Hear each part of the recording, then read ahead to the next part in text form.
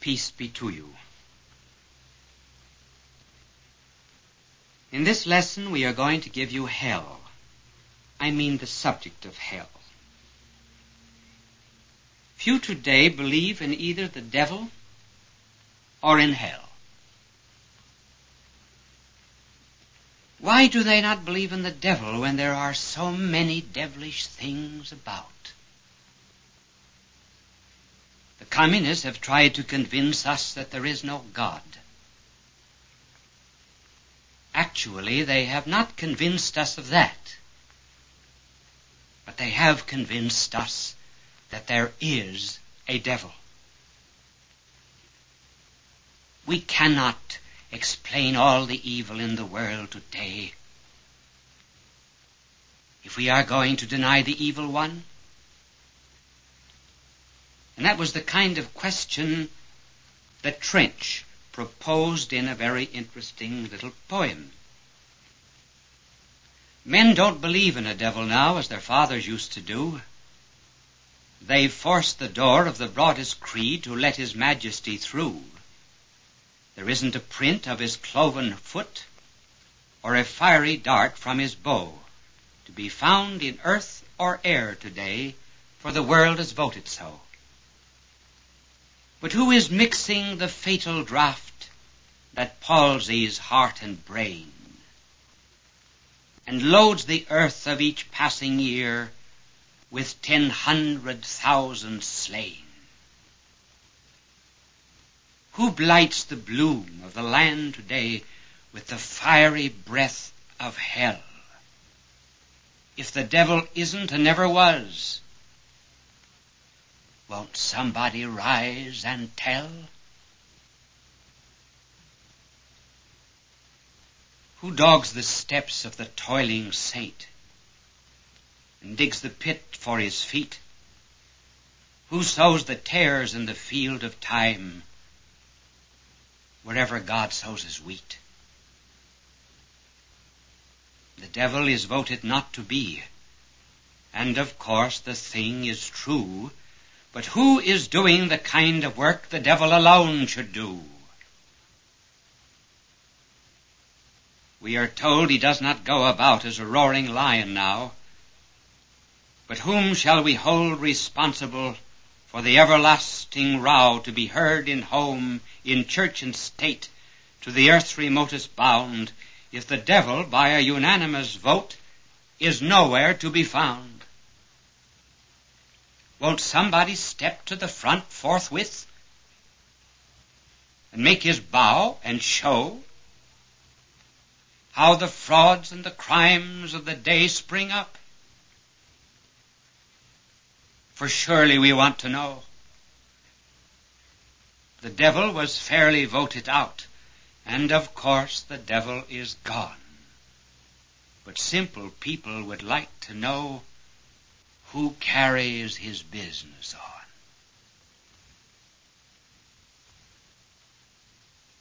And just as they deny the devil, naturally they deny hell. Because they deny the justice of God, because they deny the existence of guilt and of sin. The basic reason why so many moderns disbelieve in hell is because they disbelieve in freedom and responsibility. The existence of hell is one of the strongest arguments in the world for the reality of freedom.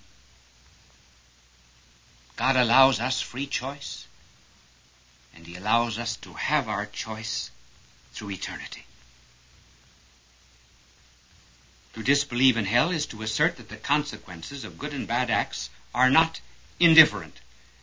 It does make a tremendous amount of difference whether you eat TNT or drink tea. And it makes a greater difference if your soul drinks virtue or vice. It is just as difficult to make a free nation without judges and prisons as it is to make a free world without judgment and hell. No state constitution could exist for 6 months on the basis of that liberal Christianity which denies that Christ meant what he said when he said, Depart from me, ye cursed, into everlasting fire, which was prepared for the devil and his angels. Have you ever noticed that saints fear hell but never deny it? And that great sinners deny hell, but they do not fear it, at least for the moment. The devil is never so strong as when he gets a man to deny there is a devil. The modern man who's not living according to his conscience wants a religion without a cross, a Christ without a Calvary, a kingdom without justice, and in his church a soft dean who never mentions hell to ears polite. And that is modern Christianity.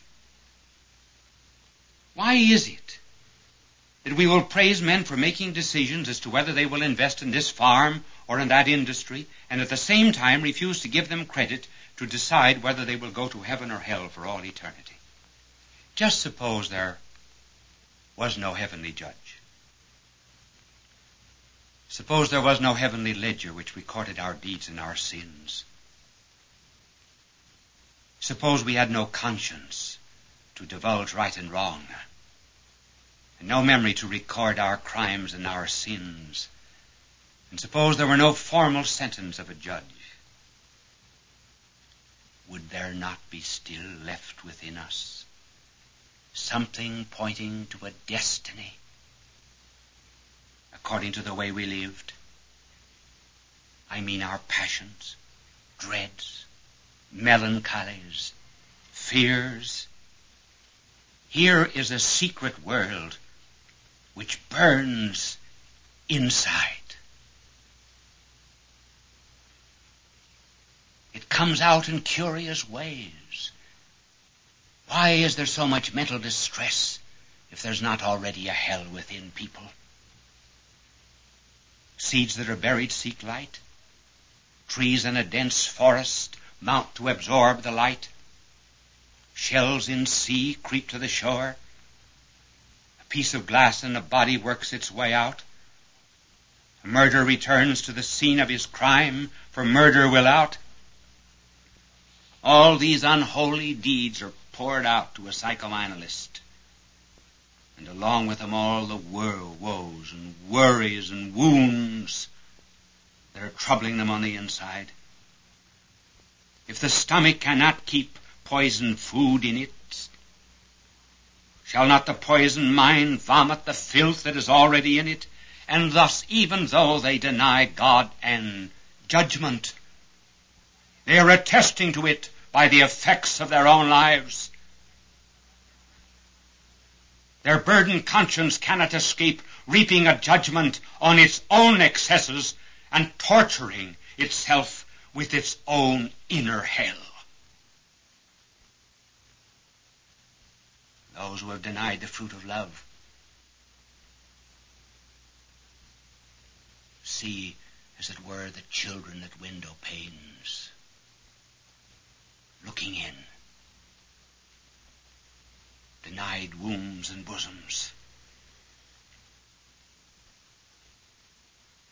And then there is all of the distractions and worries and nightsome fears of those who are conscious of their own sin. For as a poetess put it, even an atheist is half afraid in the dark. All those in this world who are in the state of grace have within themselves the seed of glory. And so those who are in the state of mortal sin, even though they deny God, have within themselves the seed of hell. Hell begins here. So does heaven. But heaven does not end here. Neither does hell. You need only read modern literature to see how hell has moved on the inside as people have denied it on the outside. It has become even more real than it was before. Our blessed Lord spoke 15 times of hell. 11 times he mentioned eternal fire. 30 times in the New Testament, eternal fire is mentioned. There's no doubt about what our blessed Lord said. For example, fear ye not them that kill the body, and are not able to kill the soul, but rather fear him that can destroy body and soul into hell. And again our Lord said, woe to you scribes, Pharisees, hypocrites, you serpents, generations of vipers, how will you flee the wrath of hell? Our blessed Lord often described it as the place where the worm dieth not and the fire is not extinguished. Ordinarily in this earth, a worm feeds on a decaying body and then dies. On this earth, fire consumes fuel and dies. But our Lord is here speaking of the worm that never dies and the fire that never goes out. That worm that never dies is the memory of the past, which is always gnawing at the conscience of the impenitent.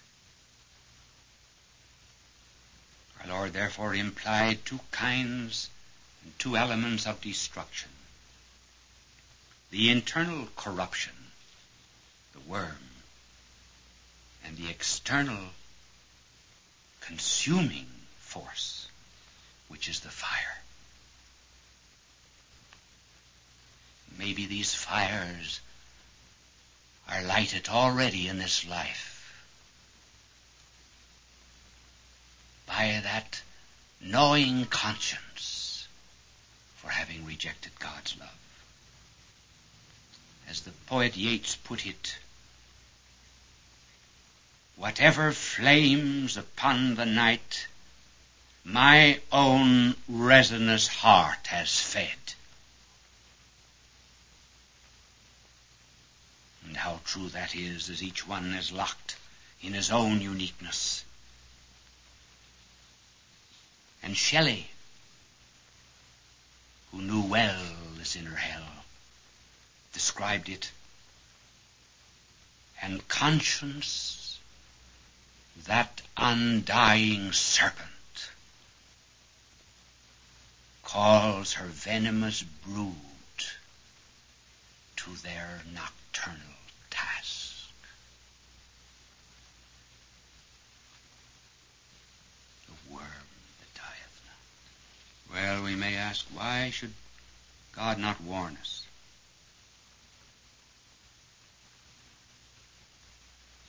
What good would another warning do? That was what the rich man asked. Remember in the parable of the rich man and the poor beggar Lazarus? He asked that someone go back to tell his brothers about how much he was suffering in hell.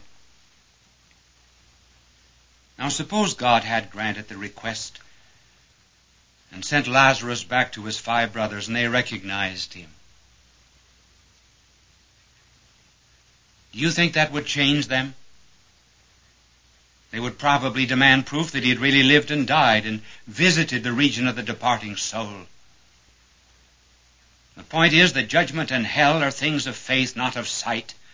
If the risen Christ is no proof to the senses, much less can anyone risen from the dead be a convincing witness and warning to us. If the resurrection of Christ would not convince those who saw it. The resurrection of a dead man who came from hell will not. If a messenger came back from the rich man, the brothers would probably have tried to kill him, just as the Pharisees tried to kill the Lazarus that our blessed Lord rose from the dead. Well, why do souls go, then, to hell? They go to hell simply because they refuse to love. That's the only reason. A young man loves a young woman. He gives her gifts. He is faithful to her, generous and kind. She is disloyal, takes gifts, is traitorous. And after being deceived 1,000 times, he still continues to love her. But eventually there comes a moment when he will say, "All right, I'm through now. Love is finished." And so too God, the hound of heaven, pursues us all during life, inviting us to his kingdom, bidding us sit down at the banquet of the Eucharist, fortifying us with his grace and the sacraments. And we reject, we betray, we are disloyal, we refuse to love, and eventually, when death comes, then our life is sealed, and that kind of love does not come back.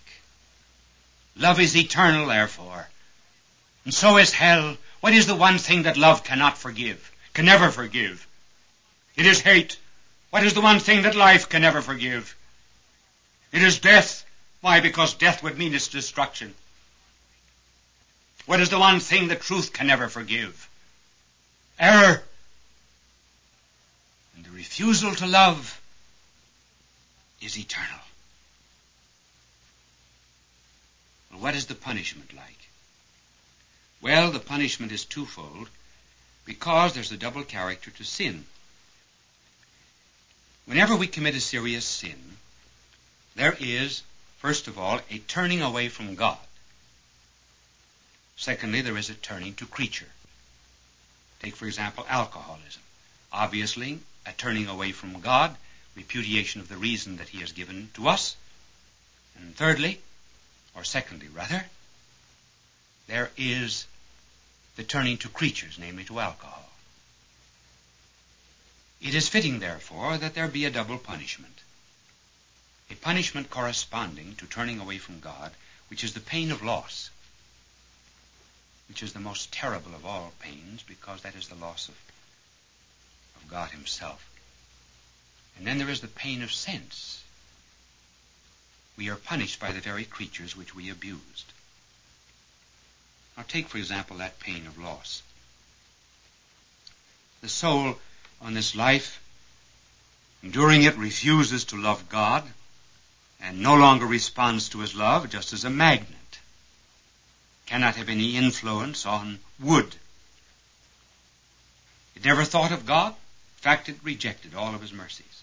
But when death comes, the soul cannot do without God any longer. It's thrown back on its need of God. But God is not there. It is just as if one had been playing blind man's buff, and he takes off the handkerchief and discovers that he's gone blind. The godless universe it has made persists. And the soul knows that it cannot be happy without life and truth and love, and yet it has eternally rejected those. And that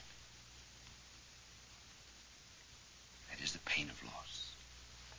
That is hell. Now take the pain of sense. An alcoholic abuses alcohol, and if alcohol were endowed with consciousness, it would say to the drunken man, "I was made by God to be used rationally and with sobriety. You have abused me. I therefore will turn against you." Then there comes the slavery, the excesses, and also the hangover, which are punishments, as it were, that came from alcohol itself. Hence there will be different kinds of punishment in hell. The fiercer the grip pleasures had on a soul in this life, the more fiercely will the fires of torment in eternity. Here are 3 brief and quick ways of describing hell from our own human experiences. First, hell is the hatred of things you love. A sailor lost on a raft at sea loves water. He was made for it, and water was made for him. He knows that he ought not to drink the water from the sea, but he does. Now, in like manner, the soul was made to live on the love of God. But if a soul perverts that love by salting it with sin, then as the sailor hates the very water he drinks, so the soul hates the perverted love it seeks. Just as the sailor becomes mad because he wants water and cannot do without it, so too the soul in hell wants love, and yet that love has been refused and salted with rejection. The wicked do not want hell because they enjoy its torments. They want hell because they do not want God. Hell is eternal suicide for hating love. A second fact is this. Hell is the mind eternally mad at itself for wounding love. How often during life you said, I hate myself for doing that. And you hated yourself most when you hurt someone that you loved. Now the souls in hell hate themselves most for wounding perfect love, just as you hurt someone whom you love. They can never forgive themselves for that. Hence their hell is eternal. Eternal, self-imposed unforgiveness. It is not that God would not forgive them, it is rather that they will not forgive themselves. And finally, hell is submission to love under justice. We are free in this world. We can be no more forced to love God than we can be forced to love classical music or antiques. Now it happens in this life very often that souls fall out of love. Many a wife is tied to a drunkard or a worthless husband until death do them part. They do not freely love one another. But they are forced, in virtue of the justice of their contract, to love one another until death do them part. And to be forced to love anyone is hell. The lost souls could have loved God freely, but they chose to rebel against that love, and in doing so they came under divine justice, as the criminal falls from the love of country to its justice. Justice forces the souls in hell, as it were, to love God, that is, to submit to his divine order. But to be forced to love is the negation of love. That is hell. Do not think that if a soul went to heaven, it would be happy.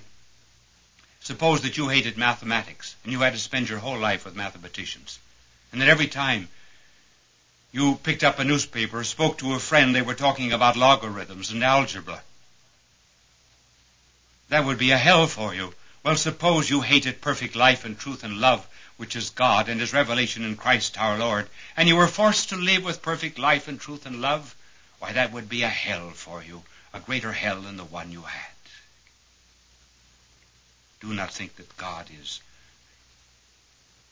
angry because he sentences us to hell. Remember this. The sun which shines on wax softens it. The sun which shines on mud hardens it. There is no difference in the sun, but only in that upon which it shines. So too the love of God, shining on a soul that loves him, turns to heaven, and the love of God shining on a soul that hates him turns to hell. Hell is a place where there is no love. Could anything be worse?